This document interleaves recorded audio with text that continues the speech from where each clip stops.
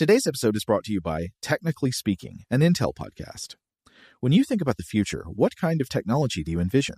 Whatever the future holds, artificial intelligence will undoubtedly be at the heart of it all.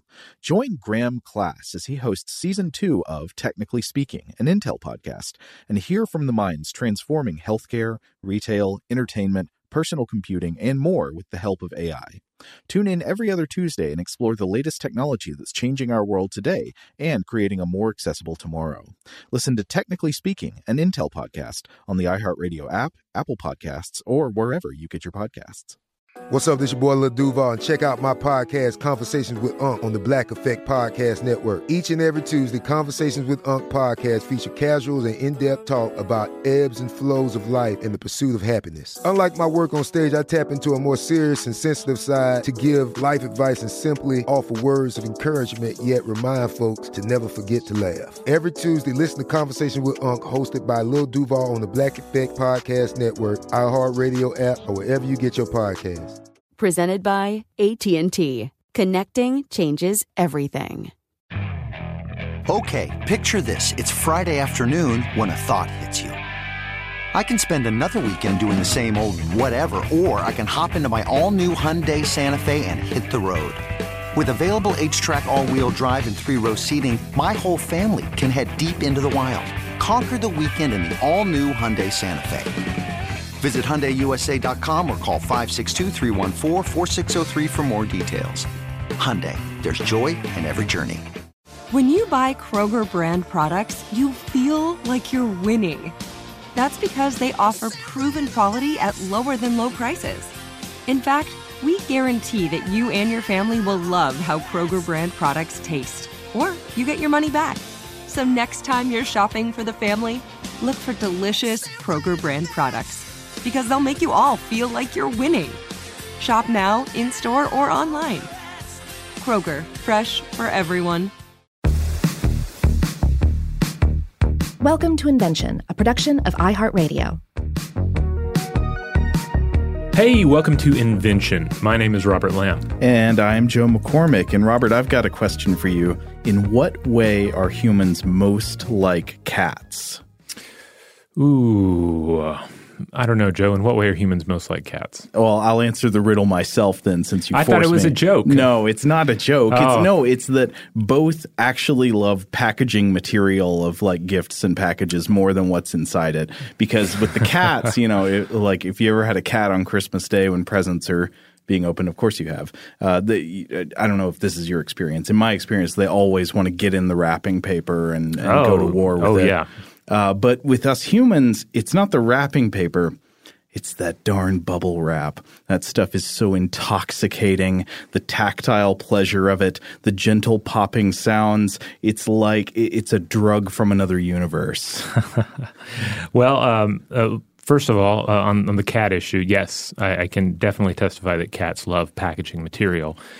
They also really love, or at least my cat really loves, instruction manuals for the assembly of furniture. Like IKEA manuals? Yeah, okay. Any kind of like IKEA manual or like a Lego instruction book. When you pull everything out of the box, that's right where she goes.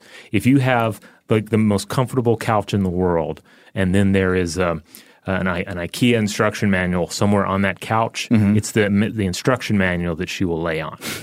Well, I wonder if that's part of the larger trend of cats always wanting to be between you and what you're doing, and how they don't want your attention until you're really trying to focus on something else, and then they need to get on top of that thing and in your face. Possibly. And of course they love boxes and all, I understand, because they are they're both predator and prey, and so they want little places to hide out in, to hide from predators, but also, places of ambush for the things that they would be hunting. Do you have this memory when you were a little kid of like the early years of playing with bubble wrap and just the intense fixation with popping every single bubble on the sheet?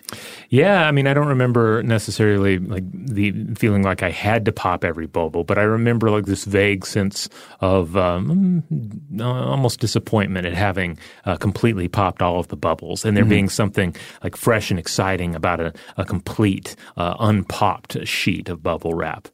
So yeah, I have some fond memories of it, and as a former child, but also as the parent of a current child, especially when he was younger, we'd get some bubble wrap. You give him some bubble wrap, and just tell him, here, go for it, and he would have fun popping it. It's better than any $20 toy. Yeah. Of course, as we'll discuss, we see less full-on bubble wrap these days. Yeah. We see another type of packing material that is plastic inflated with air. We still get a decent amount of bubble wrap here in the office because we often get books delivered to us in the office in those bubble wrap lined envelopes. Oh, yeah, I guess we do, which is always kind of silly because I don't, especially if it's a review copy of a book. Somebody broke my book. Yeah, I don't mind if it gets beat up a little bit. I mean, especially since outside of work, when I order a book for myself, I always order like the whatever the cheapest used copy is. So, I get something in that has like a weird odor to it and coffee stains. I love I love it when a book has been, the various passages that are underlined and highlighted and little notes added and summaries.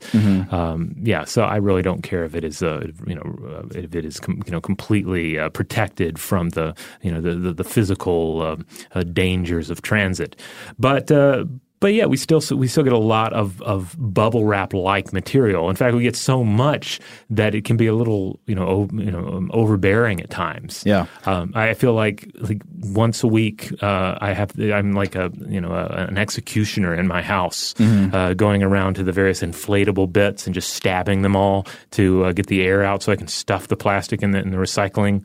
And then a similar case with freezer bags for food that is shipped. Having to gut those and get all of the unfrozen material out of there so I can stuff those plastic bags into the recycling. I totally know what you're saying. My childhood fascination with and love of bubble wrap has in many ways been replaced by an adult guilt complex about packaging materials. Yeah. I feel like, this probably isn't good for the planet. I've gotten too much stuff shipped to my house and I don't know what to do about it now. It's here. I guess I just got to pop this and try to recycle it if I can. Yeah.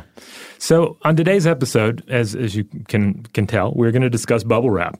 And before you turn off and say, like, I don't, that sounds dreary. No, it actually has a surprising origin story, which we'll get into. And we'll discuss what came before bubble wrap and where we've gone, where we're going post bubble wrap and what that sort of future holds for us. All right. Well, maybe we should go straight to the origin story. Yeah, and this is a more recent invention, so this is not going to be one where the inventors are lost to the myths of prehistory. No, we know their names. So the story of bubble wrap begins in the 1950s with a pair of business partners. Now, these were an American inventor named Alfred W. Fielding and a Swiss chemist named Marc Chevon. Now, Fielding and Chevon were playing around with an idea for an innovation in interior decorating, not in packaging material, not in childhood entertainment, but in interior decor. They wanted to explore new frontiers in wallpaper. Now, wallpaper has gone in and out of style over the course of the 20th century, and actually has gone in and out of style, I guess, before then. Is it in right now? I feel like it's a little bit in. It? I didn't know. I feel like these days the modern sensibility tends to be more sort of like solid painted, muter color walls, but I don't know. Maybe it's coming back. I don't know that much about interior design. I feel like I've been encountering it more, like when I go to, say, like a new restaurant or something, where there's clearly been a lot of recent energy put into the decor. I will sometimes find wallpaper, and I'll think, oh my goodness, is this a sign of things to come? I don't know. Well, it used to be more of a sign of luxury in interior decorating, but then it became cheaper and more popular in the 20th century, appearing in more and more homes. I don't know if it's coming back, and if it is coming back, I wonder what that says. But anyway, in 1957, these two guys, Fielding and Chevon, were trying to see if they could make a new kind of weird, artsy, 3D textured wallpaper out of sheets of plastic layered over paper backing. And so modern accounts of their efforts, including an article I was reading by David Kindy and Smithsonian about this invention, but a bunch of other things, they all identify the Beat generation as the target market of this wallpaper. And I don't know if that goes back to something that Fielding and Siobhan themselves said at some point, but it gets repeated a lot. I'm trying to imagine exactly what that means from like a mass market consumer style point of view. Obviously, they weren't just trying to sell this to Allen Ginsberg and his friends. Yeah, because when you think Allen Ginsberg, you think bubble wrap. Well, I mean, maybe, because so I would say for some reason we today tend to think of the 1950s as an extremely square time in the history of like American arts and culture. But in reality, it seems to me like it was exactly the opposite. Mid-century architecture and design, like the late 40s through the early 60s, really seems to me to be absolutely crammed with bizarre experimental styles that would be far too weird for most new businesses or homeowners today. And so that's sort of the landscape I'm imagining. Like I'm wondering if this experimental textured wallpaper might have fit in with elements of the mid-century futurist architectural style known as Googie, which if you're trying to picture that, think like classic architecture and designs in Las Vegas that you can still see on some of their signs, right? Right. The famous "Welcome to Fabulous Las Vegas" sign is a prime example of Googie. And by the way, Googie is spelled Googie, a word that pretty much any search engine will try to insist does not exist. They're like, you mean Google, right? Right. No, yeah. I mean Googie. And this is Googie. So yeah, this is probably the most readily available example of Googie that's just going to be in your mind right now. If you play video games, there's a bunch of Googie design that shows up in the Fallout games. Oh, absolutely. Because they're going for that 1950s retro futurist style. There are other sort of names for related or overlapping mid-century styles like mid-century modern, which is, I think, broader than Googie, or what is sometimes apparently now called ray gun Gothic. I think that's a coinage by William Gibson. Oh, interesting. Yeah, I think it is important to this is actually something that I always have to continually remind myself, that the creative minds of the 1950s, the 1940s, and other decades as well, for the most part, were just as weird and as inventive, if not more so, than anybody working today. Some of my favorite artists that I've discovered, such as Irving Norman, was a surrealist, dark surrealist painter. And he was active. He would have been active at this time in the 1950s. And you look at his work now, and it's difficult. It's weird and dark and undercutting in a way that you might not expect from the 1950s if you're just picturing the sort of the atomic family scenario. The atomic family, the nuclear family, it's the same thing, right? Yeah, you made me think of Fallout, so I'm thinking about the more about atomics, I guess. But yeah. Also there are all these other strange styles that are flourishing at the period, like the tiki aesthetic. Yeah. This definitely lines up with the same era. So for those of you who are not aware, mid-century tiki was a post-World War II aesthetic fad that most memorably gave us tiki drinks, but also an entire aesthetic vibe that's firmly rooted in the cultural appropriation of Polynesian culture. The drinks themselves, however, as tiki drink master Beach Bum Berry points out in his excellent book Potions of the Caribbean, these drinks are firmly products of the Caribbean and Caribbean products, particularly rum, while the design is assembled from pilfered bits of Polynesian aesthetics. Now I'm a big fan of tiki drinks myself. I think they're fun to make, fun to drink, and share. And then the history of each individual cocktail tends to be interesting with its sort of, they're the stories of like feuding bartenders in the 50s and 60s, et cetera. But just as the products that make up a tiki drink are problematic in their roots in Western exploitation of the Caribbean, so too is the style rooted in the exploitation of Polynesian peoples. So I'm not trying to ruin tiki for anyone, but I'm just saying imbibe with a shot of self-reflection. And by the way, I'd love to actually cover tiki in more detail on another episode. Perhaps we could do an episode on the invention of the Mai Tai. Really? Yeah. It has an interesting history. Okay. Yeah. Trade secrets, warring tiki bartenders. There's a whole world there. And of course, Beach Bum Berry is a wonderful authority on all of these. I highly recommend his books. Interesting. Well, maybe we could come back. But so thinking about wallpaper specifically, I mean, connecting it back to the tiki aesthetic, I was looking at a blog post by a writer named Catherine Brooks that was collecting wallpapers throughout history, and she had a couple of examples of wallpapers selected from the 1950s, and they are very strange. One has this complex design with a kind of green and black tropical garden motif. It seems to be evoking sort of like a tiki fascination. It's got palm trees and stuff.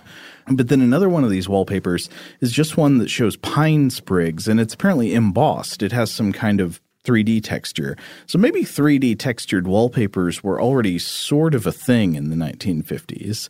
But to come back to our inventors, Fielding and Siobhan, they were working out of a garage in Hawthorne, New Jersey in 1957 to come up specifically with a heat-based sealing process to press together 2 layers of plastic shower curtain with paper backing. And unfortunately, the final product they came up with did not have the aesthetic properties they were looking for in a wallpaper. The hot lamination of the flexible plastic ended up trapping air bubbles between the layers, which doesn't sound like a great texture for wallpaper. Or maybe it does. I don't know exactly what it was they were trying to do, but poppable walls sounds bad. Well, I mean, it's not great, but it's not horrifying. I mean, it does make me think of the walls in Willy Wonka's Chocolate Factory, you know, where you had the flavored illustrations on the wallpaper. I don't remember this part. Oh, you don't? Yeah, like, flavored walls? Yeah, it was like lickable walls. Nice. The snoresberries taste like snoresberries or whatever. So you could snozzberries, right? The snozzberries, yeah. Okay. So you could imagine like snozzberry bubble wrap walls where you could go up and you pop this pimple on the wall, okay, and it emits this smell, this odor, if not this taste of whatever the sweet happens to be. Oh, okay. So it's like perfume sample walls. It's like a poppable or scratch off kind of mechanics, but for your house. Yeah. No, we're not saying that's what Fielding and Siobhan had in mind. I don't know exactly what they were thinking, but they wanted to create this beat wallpaper. And they did get patents for their process, but the wallpaper did not really catch on. And Howard Fielding, the son of Alfred Fielding, was a young kid when his father brought home a sample of one. At some point, they had this invention that was the layers of plastic with bubbles in it. And speaking to David Kindy of Smithsonian Magazine, Howard Fielding recalls this sort of psycho-tactile tractor beam allure of the plastic bubbles when he first saw them. He says, "I remember looking at the stuff, and my instinct was to squeeze it. I say I'm the first person to pop bubble wrap, but I'm not sure that's true. The adults at my father's firm likely did so for quality assurance. But I was probably the first kid. They were really fun to pop. The bubbles were a lot bigger then, so they made a loud noise."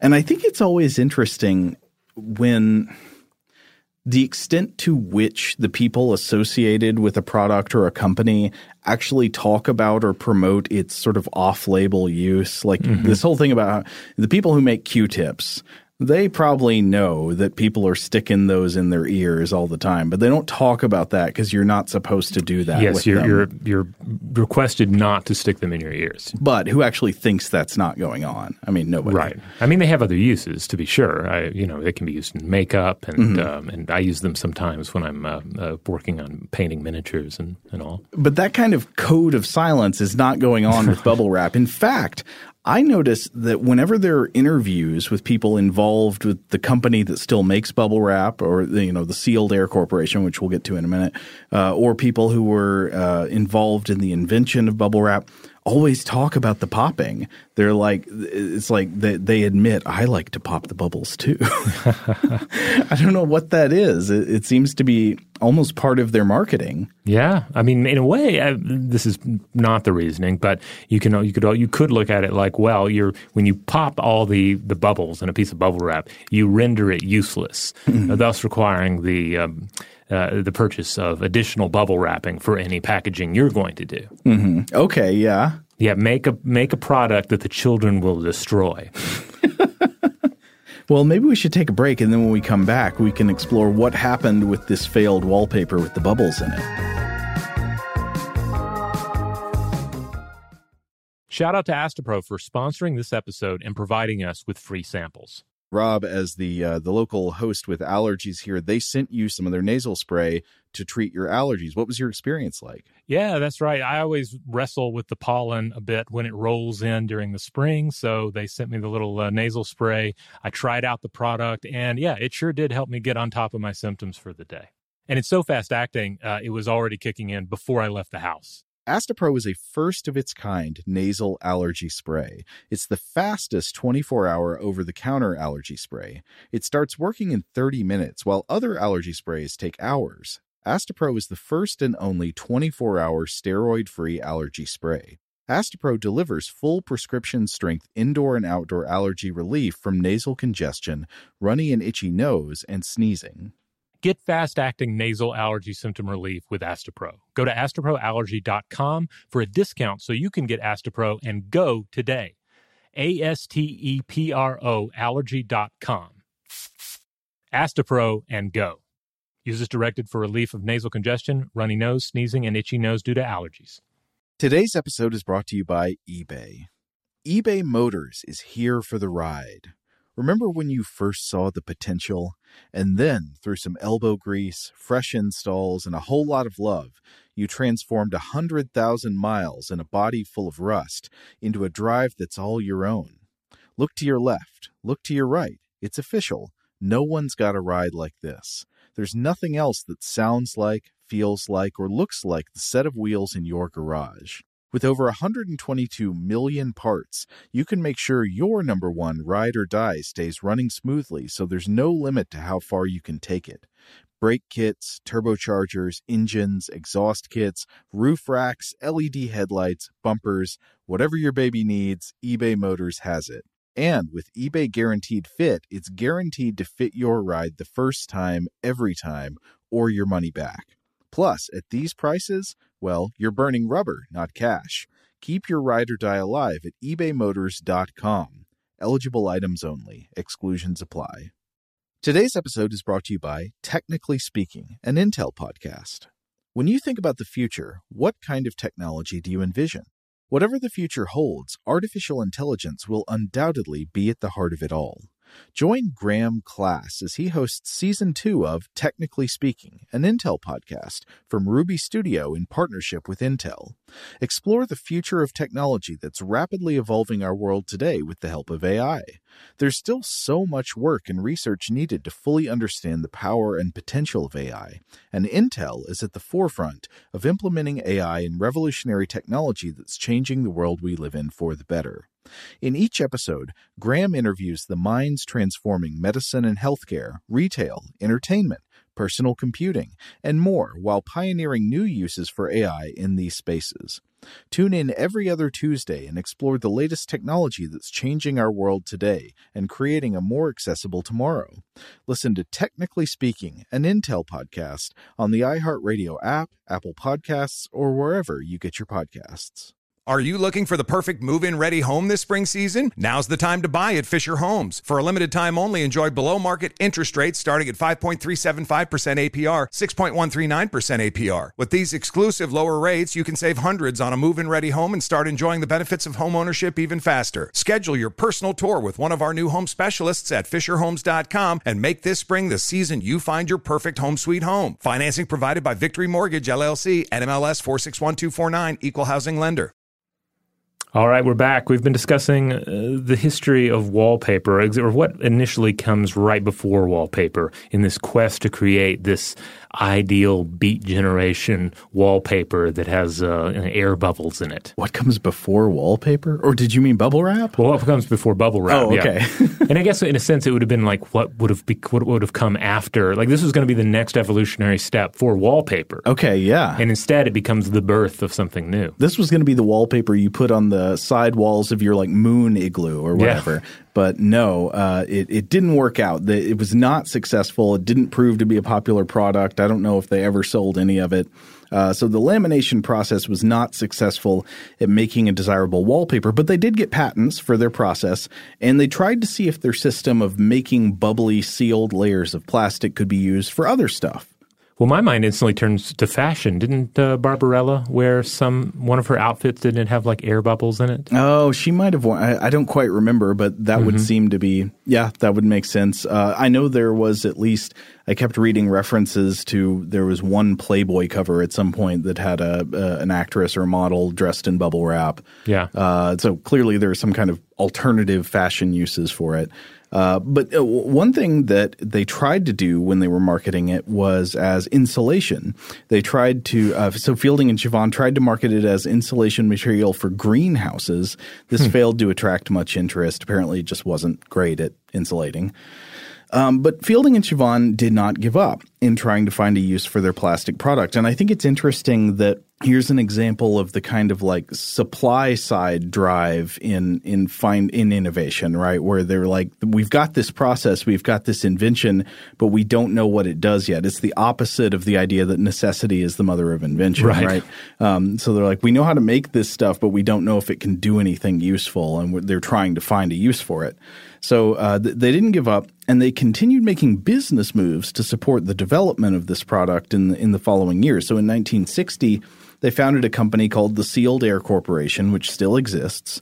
And it was this year in 1960 that Marc Chevon had his breakthrough insight about a new use for the textured wallpaper. And this is as told in a 2010 New York Times City Room piece by James Barron. Apparently, Chevon was on a small propeller plane flying from Ohio to Newark, New Jersey. And the story is that Chevon was watching out the window as the plane was coming in toward New Jersey, and he saw clouds. And in that moment, in his mind, the clouds seemed to be cushioning the plane's controlled descent through the atmosphere. It was a soft cushion of gas.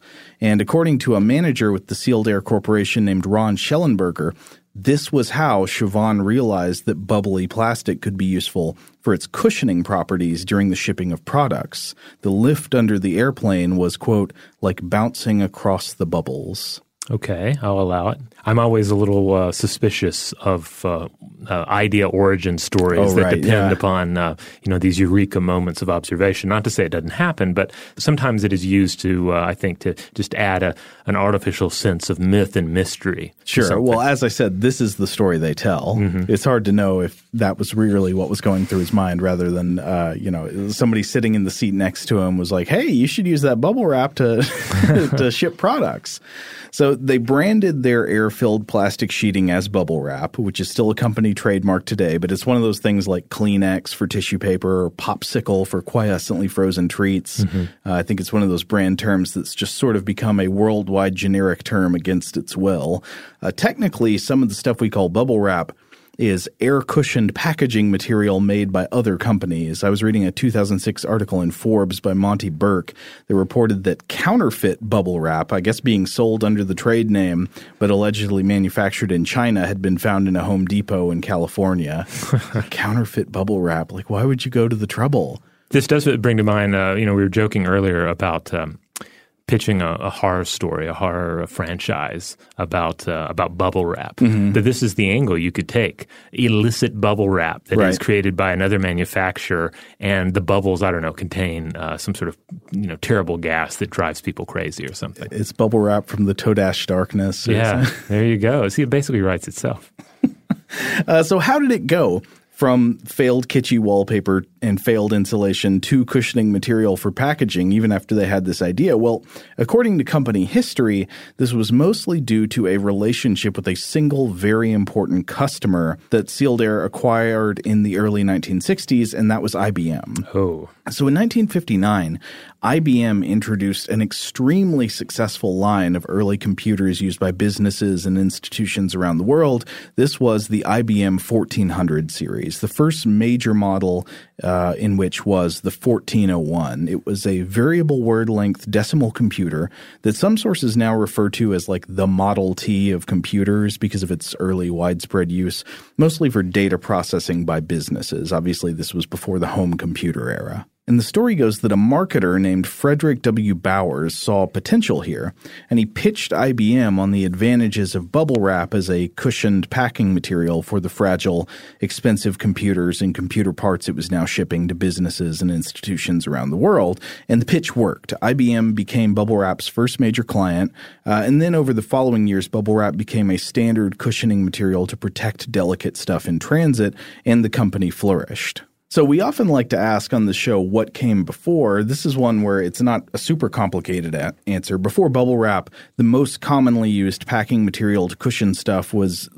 stuff like wadded up newspaper. Mm-hmm. This had the advantage, of course, of being cheap or essentially free if you used the newspapers people threw away, but it came with multiple disadvantages. First of all, it was not actually very good at cushioning stuff, especially, a newspaper can be compressed. So if you're shipping something that's both heavy and delicate, it can kind of compress the newspaper until it's sort of flattened it, and now it doesn't provide much cushioning. Right. I mean, I've tried to cushion things with newspapers before, and it really becomes this whole task of like, I can't, you obviously just can't throw a newspaper in there. Mm-hmm. You have to take each individual page and you have to wad it up, but don't wad it up too much. Mm-hmm. Find that like optimal level of wadding where it's nice and springy, and keep doing that, for however long it takes. Obviously, if you spend the money on some sort of a manufactured packaging material, you can certainly cut down on your time, especially if instead of packaging like the odd box of valuables for your once-in-a-decade move, instead you're packaging objects every day, some sort of product to send out to consumers. Uh-huh. And another big problem with wadded-up newspaper is that it ends up smearing ink everywhere. Oh, I hadn't thought about that. So now, one of the huge advantages, though, of newspaper packaging is, I don't know if you've experienced this, but if you order something, particularly if you order something like via eBay, sometimes you get foreign newspapers in there, and that can become like a fun bonus. A few years back, I ordered some miniatures to paint, and they came from somewhere in Russia. So it was packaged. The little figurines were cushioned by these wadded up newspapers, and when you unwadded them, you saw all of the Cyrillic on the page. It made for a fun experience. Interesting. Yeah, bubble wrap. It's I guess you could pop it and be like, where is this air from? Is this air from New Jersey? But it's just not the same. So ultimately, air-filled plastic did prove superior at resisting compression and at protecting fragile objects from impacts. And over the years, the Sealed Air Corporation has done some interesting marketing stunts to show off the superior protective capabilities of bubble wrap over competing materials. One example is that this was reported in that Forbes piece I was talking about. In the year 2000, they entered this big public pumpkin dropping contest in Iowa. And I'm like, what is that? I guess the goal is to keep a falling pumpkin from being smashed when it hits the ground. I couldn't find a lot on this, but it looks like there are engineering departments at some universities that have similar contests. And high schools as well. Sometimes with eggs are popular. Yeah, throwing some eggs or throwing some melons off the roof, and it becomes a science project to figure out the best way to cushion it and protect it from injury. To make a protective container or a protective landing zone or something within certain design constraints. Yeah, it's a pretty great engineering project for kids because it involves doing something totally against the rules, throwing stuff off the roof of the school, with just a fun engineering challenge. How do you keep the inevitable from happening? Mm-hmm. So I'm all in favor of it. Well, the story here is that the engineers from Sealed Air did a demonstration where they dropped an 815-pound pumpkin named Gourdzilla from a height of 35 feet, cushioned only by bubble wrap. CEO William Hickey told Forbes, quote, "The pumpkin survived the drop. The problem was that it bounced." And then there's no more information. I'm like, what is that? What is that problem then? Did it bounce and land on somebody's car? Did it bounce and turn it? Did it come to life? I know. I was looking around too because, just the mention of Gourdzilla, I had to find more, and I wasn't able to find anything. Now, granted, this is nearly 2 decades ago, and I know that maybe the videotaping of everything wasn't quite as ubiquitous, but it seems like if they were going to the trouble to drop 815-pound Gourdzilla off of a roof, they would have filmed it, and that footage would be proudly displayed somewhere, unless indeed something really terrible happened, like it killed somebody or came to life. Well, I'm going to feel extremely betrayed if I find out that former Sealed Air CEO William Hickey is making up details of this story. I demand proof of Gourdzilla. That's what I am demanding. Are they a publicly traded company? I think they are, okay, yeah. I think the stockholders should demand proof of Godzilla on Show the next us phone the call. Documents. Okay, so the company still makes bubble wrap. Though bubble wrap represents only a small part of its revenue now. I've seen estimates maybe around 10% or 15%, something like that. Yeah, that's what I've seen. They've transitioned largely to food packaging, actually. They own the Cryovac brand, so there's a lot of food packaging. But there have been interesting developments. It's not just like, okay, we figured out how to make bubble wrap, and then they just coasted on that forever. One example of developments in the history of bubble wrap is, for example, the former CEO of Sealed Air, William Hickey, who we just mentioned. He told Forbes in 2006 that Alfred W. Fielding always wanted to be able to create a way to put air into the bubble when you needed it instead of when it was manufactured, right? So that like you could ship out flat bubble wrap and then it could be inflated on site. Now, why would that be important? Well, think about like volume and density in shipping. Imagine you run a factory that ships out delicate products and you need to use air cushioning material to pack it. How do you get the material? Well, if it's getting shipped to you in trucks or something, the space in the truck is going to be mostly taken up by bubbles of air. It's not very efficient. But by the 21st century, Fielding's dream of on-site inflatable bubble wrap was actually achieved. The Sealed Air Corporation originally called this stuff New Air IB. And it is apparently much more space-saving than the original. According to that 2006 article, 1 truckload of the inflatable bubble wrap is the same as 40 truckloads of the already inflated bubbles. Yeah, I mean, it makes sense. I've also seen this referred to as fill air products. Yeah. Yeah. But when you start thinking about this, about like the quantities and the efficiency, you do start to see the downsides of all this packaging material, right? There was a claim in that 2006 Forbes article that the company they insisted that at the time they produced enough bubble wrap every year to circle the Earth at its equator 10 times. They do not say at what width, though. That seems important information. Like one bubble's width? And then is it the big bubble, the fat bubble, or the little teeny bubble? I don't know. I mean, I'd guess it's probably at whatever their most common width of material is. Mm-hmm. But no matter what width it is, that's a lot of plastic. Yeah, it is a lot of plastic. And that continues to be one of the major concerns, I guess, with bubble wrap, but also these other like fill air products. Mm-hmm. One of the articles I was looking at was an article that was published in The Atlantic by Bori Lam, that's Lam, titled "About Those Air Cushions in Amazon Packages Everywhere," and this is from 2016. And in this article, Lam discusses how the colossal growth of e-commerce has indeed benefited the packing material industry. As of 2016, it was a $5.6 billion industry. Wow. And Sealed Air is the biggest market shareholder. And at this time, she said that bubble wrap itself was only 15% of the business, with more of an emphasis being placed on the fill air products, for instance, like you'll find in Amazon packages, most of your Amazon packages that you're receiving today. So like one big bubble in a piece of plastic. Well, or it's like it's kind of like it's like the paper towel roll equivalent, right? Yes. Where it's like each segment has clearly been inflated and it's minimal plastic. This is the stuff that after you order anything, you find yourself ritually stabbing all of the air bladders so that you can recycle the material. Yeah. So the plastic sacrifice. Yeah, the plastic sacrifice. So Lam says that the fill air products like this are very popular for several reasons. First of all, economically, it's a cheap way to package goods, both in terms of material and shipping weight, and the machines that inflate the material, and again on site, such as at the shipping facility. Mm-hmm. These machines don't take up that much room in the facility, so that's another huge advantage. And as far as the environment goes, it is preferred over styrofoam, and the plastic is at least recyclable. Does it get recycled very often, That's part of the problem. So like in my house, when we do it, like, first of all, I have to ritually sacrifice all of the air bladders, which takes a little time, but okay, I do it.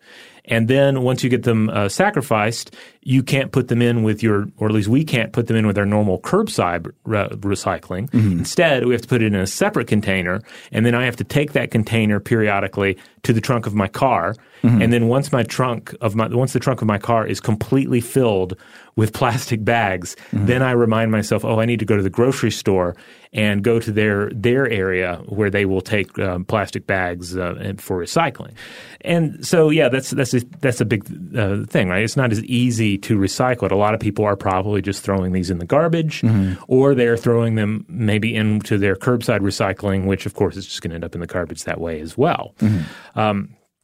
And on top of that, the average person is just swamped with so much of it. It becomes a personal hassle, plus a growing reminder of just how much plastic waste, to say nothing of cardboard waste, we're producing and demanding, all for the convenience of e-commerce.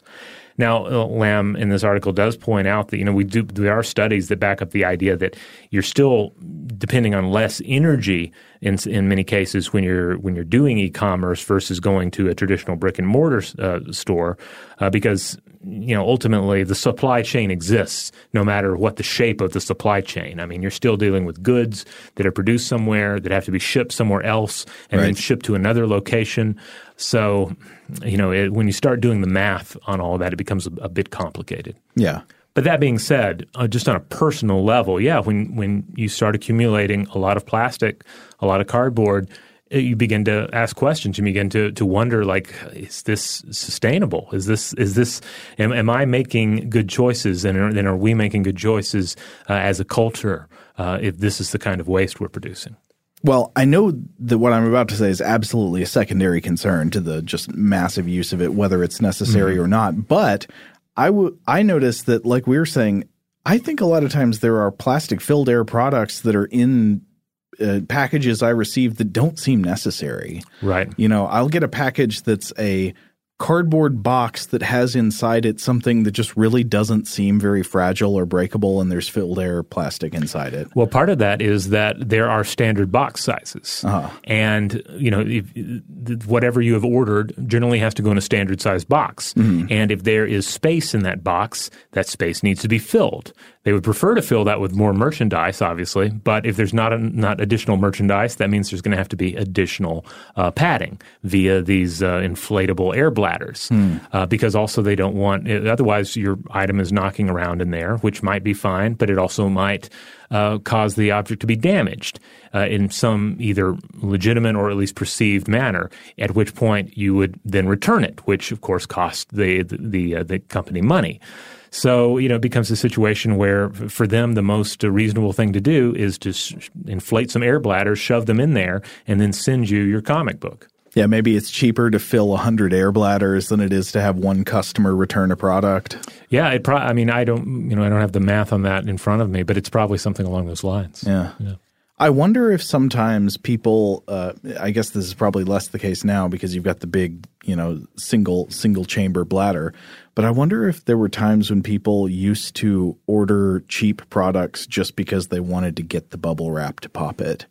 Because you can't go to the store and buy bubble wrap, can you? Yeah, you can. Wait, you can? You can go to a UPS store and you can buy bubble wrap. I imagine you can buy bubble wrap at some of the larger stores as well. I'm not saying I've done this, by the way, but I am shocked that you can buy bubble wrap at the store. I've never heard of this. Yeah, go for it. It's out there. I mean, you can even buy, I imagine you can go to crafting stores too and get some, because you have the colorful bubble wrap as well. Yeah. You blew my mind. All right, maybe we should take a break, and then when we come back, we can talk briefly about bubble wrap psychology. Today's episode is brought to you by eBay. eBay Motors is here for the ride. Remember when you first saw the potential? And then, through some elbow grease, fresh installs, and a whole lot of love, you transformed 100,000 miles and a body full of rust into a drive that's all your own. Look to your left. Look to your right. It's official. No one's got a ride like this. There's nothing else that sounds like, feels like, or looks like the set of wheels in your garage. With over 122 million parts, you can make sure your number one ride or die stays running smoothly, so there's no limit to how far you can take it. Brake kits, turbochargers, engines, exhaust kits, roof racks, LED headlights, bumpers, whatever your baby needs, eBay Motors has it. And with eBay Guaranteed Fit, it's guaranteed to fit your ride the first time, every time, or your money back. Plus, at these prices, well, you're burning rubber, not cash. Keep your ride or die alive at ebaymotors.com. Eligible items only. Exclusions apply. Today's episode is brought to you by Technically Speaking, an Intel podcast. When you think about the future, what kind of technology do you envision? Whatever the future holds, artificial intelligence will undoubtedly be at the heart of it all. Join Graham Class as he hosts Season 2 of Technically Speaking, an Intel podcast from Ruby Studio in partnership with Intel. Explore the future of technology that's rapidly evolving our world today with the help of AI. There's still so much work and research needed to fully understand the power and potential of AI, and Intel is at the forefront of implementing AI in revolutionary technology that's changing the world we live in for the better. In each episode, Graham interviews the minds transforming medicine and healthcare, retail, entertainment, personal computing, and more while pioneering new uses for AI in these spaces. Tune in every other Tuesday and explore the latest technology that's changing our world today and creating a more accessible tomorrow. Listen to Technically Speaking, an Intel podcast on the iHeartRadio app, Apple Podcasts, or wherever you get your podcasts. Are you looking for the perfect move-in ready home this spring season? Now's the time to buy at Fisher Homes. For a limited time only, enjoy below-market interest rates starting at 5.375% APR, 6.139% APR. With these exclusive lower rates, you can save hundreds on a move-in ready home and start enjoying the benefits of homeownership even faster. Schedule your personal tour with one of our new home specialists at FisherHomes.com and make this spring the season you find your perfect home sweet home. Financing provided by Victory Mortgage, LLC, NMLS 461249, Equal Housing Lender. Today's episode is brought to you by Visible. If you haven't heard of Visible, now you have. They're the wireless carrier that's making wireless visible. It's in the name. Get a one-line plan with unlimited 5G data powered by Verizon, just $25 a month, every month, taxes and fees included. Having a one-line plan means you only need you to save. No estranged roommates, exes, cousins twice removed, or AI-powered humanoid robots needed. And because $25 a month really means $25 a month, you can call, text, stream, whatever, as much as you want without worrying about getting dinged at the end of the month. No hidden fees, no surprises. No, really. It's like the old saying goes, you can't judge a book by its cover, but you can judge a company by its name. So spread the word. Tell all your friends there's a wireless company out there with transparency in their name, and they're called Visible. Start saving on wireless today at Visible.com. Monthly rate on the Visible plan for data management practices and additional terms, visit Visible.com. All right, we're back. This episode of Invention is about bubble wrap. We've discussed where it came from, its origins as the future of wallpaper, and we've discussed our current situation with bubble wrap and other types of cushioning materials in given our craze for e-commerce. But now we're coming back to a more visceral relationship that we have with bubble wrap, and that is the popping of bubble wrap and why it is so satisfying. Why is almost everyone drawn to it? Mm-hmm. That's a strange thing to have a near universal psychological drive for. Yeah, you don't encounter people, or at least I have not encountered anyone who hates it. Have you ever heard of anyone who has a phobia of bubble wrap? I mean, maybe they don't people with balloon phobias. Yeah, there are. Yeah. So, I mean, there's probably someone, but you don't hear about people hating bubble wrap. Really, the most negative thing that could be said about the experience of bubble wrap is that you give a child some bubble wrap and they can make some shockingly loud and unexpected noises that may startle you. Well, I have read cases where police were called, or say a military base was shut down or something because sounds of bubble wrap were mistaken for gunfire. Oh, I could see where that could be the case. Yeah, because it is a popping, the popping cracking sound can be confusing. There's actually been a little bit of research on the psychological effects of popping bubble wrap. It doesn't look like we're going to get anything super solid or earth-shattering, but there have been a couple of studies. So in 1992, a researcher named Kathleen Dillon published in the journal Psychological Reports a study called Popping Sealed Air Capsules to Reduce Stress. This was a small sample of 30 undergraduates participated in this study to find out whether popping plastic air capsules like bubble wrap would relieve stress. And the study found that after a session of popping bubbles, quote, subjects reported feeling significantly more energized, less tired, and more calm. And according to Dillon, quote, some advantages to this technique over existing ones include that this technique involves minimum ability, essentially no training or practice, and little likelihood of paradoxical anxiety effects that have been shown to accompany meditative relaxation techniques in some subjects. I hope this the comparative advantage of therapeutic bubble popping versus just say traditional meditation. Yeah. Like the idea being, I guess, that if you're trying to meditate, your mind might be distracted by all the things you're trying to get away from via meditation, and therefore the experience could be frustrating and anxiety inducing. Whereas bubble wrap is going to like pretty much nail it every time. It's a sure thing. But I would say the same thing might be true of just like playing Tetris or something. Yeah, I mean, I could, having covered Tetris, we did 2 episodes of it for Stuff to Blow Your Mind, and we really went deep on the psychological effects of it. You could see some sort of, there are some obvious parallels. Well, I would say part of the appeal of a good video game controller like the AB buttons on a Game Boy that people used to play Tetris on, a controller really needs to have the right button feel. Yeah. And the right kind of button feel is kind of similar to the feeling of a sealed air capsule on bubble wrap. Huh, that's a good point. But while I've seen quite a few articles reference this study by Dillon in 92, I've seen fewer reference this one from 1994 by Taylor, Purser, and Bollock called Could Popping Air Capsules Affect State Anxiety in Psychological Reports? They looked into whether bubble popping has an effect on test subjects on their level of state anxiety. And the subjects, again, were university students. And the test group popped air capsules for 5 minutes. Control group did nothing. Afterwards, the test group actually showed higher levels of anxiety than the control group, which was the opposite of the expected effect. So I would not try to conclude anything with high confidence about the psychological effects of bubble popping from just these 2 studies. But just the fact that the studies exist, I think, demonstrates that people have the intuition that something's going on here. There is something psychologically significant about the bubble popping activity and why people are so drawn to it. I don't have any strong evidence to support this. This is just a sort of hunch of mine.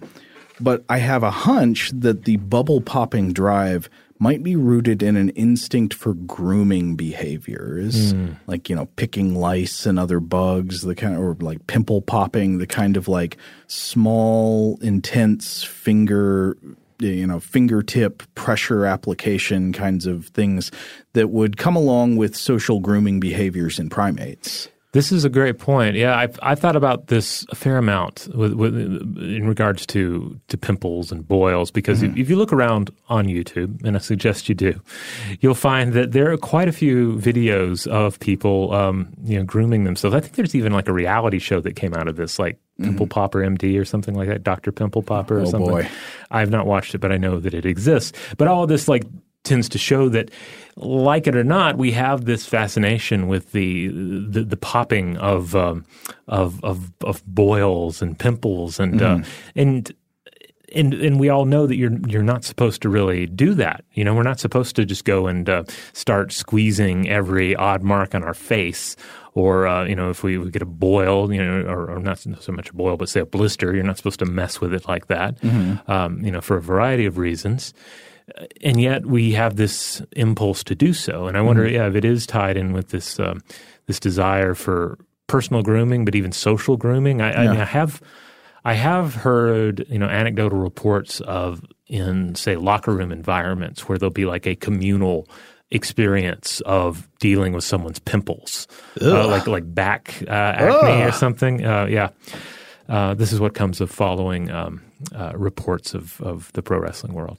But in another area that I was thinking about this too is when it comes to another stress relief device, that being some sort of a squeezable object. Like right now, I tend to have a squeezable object, stress relief squeezy in my hand when we're recording. Yeah. Not so much that, because I'm like racked with anxiety during a recording session, but because like my hands need to be doing something. And if I'm not squeezing this ball, then I'm going to be messing around with my pen and dropping it and making a noise, while if I drop this, it makes basically no sound.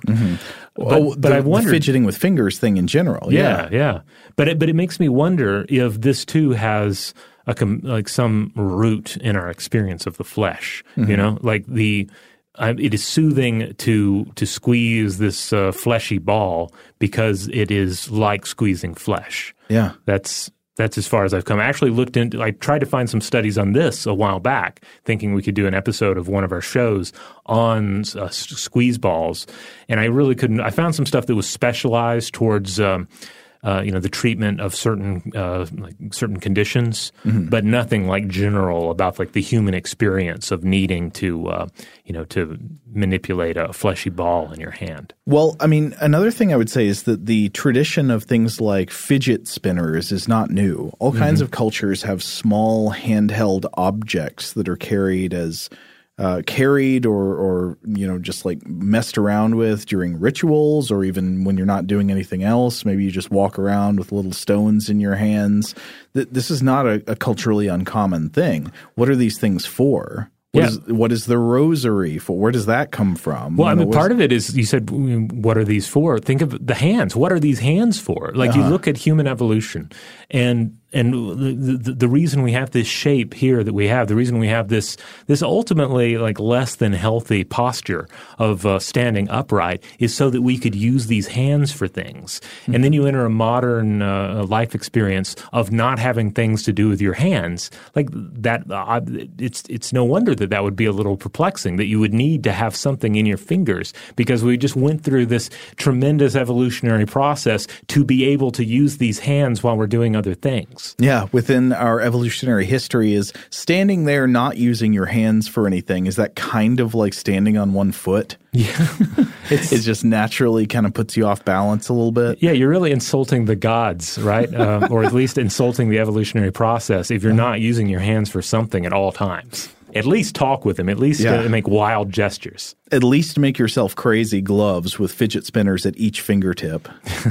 10 spinners. That's my new band. 10 spinners. Okay. I could see that working. This is one area where I really wish we had some more solid science on this. I couldn't find anything else really on the bubble popping drive. And maybe there's some studies out there that I wasn't able to locate. If so, if you're experienced in this area, please contact us with these. I would like something with more meat on it. Well, maybe when we do an invention episode on the blackhead remover, then we can, like the blackhead gun, then we can get into this more. Okay, I don't know if I want to find out what that is. My understanding, it's like a little device for like sucking, the darkened, material out of your pores. Amazing. Yeah. Okay, that's got to be it for today. There's a Simpsons joke about it, right? I mean, where they... I don't know. I think Aunt Selma has one. Oh, okay. Yeah. We're done. That's the end. All right. Well, if you would like to listen to other episodes of Invention, you can find them at inventionpod.com. That is our homepage. Of course, you can find the show just about anywhere else. There's a whole, jungle of podcast aggregators and websites.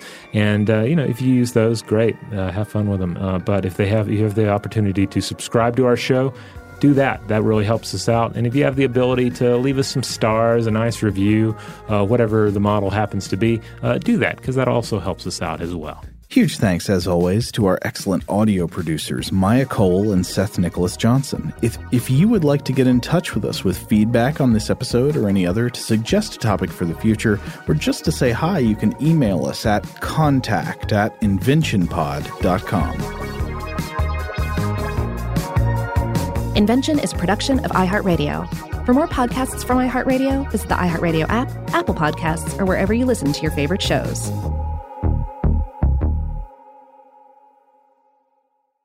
Today's episode is brought to you by Visible.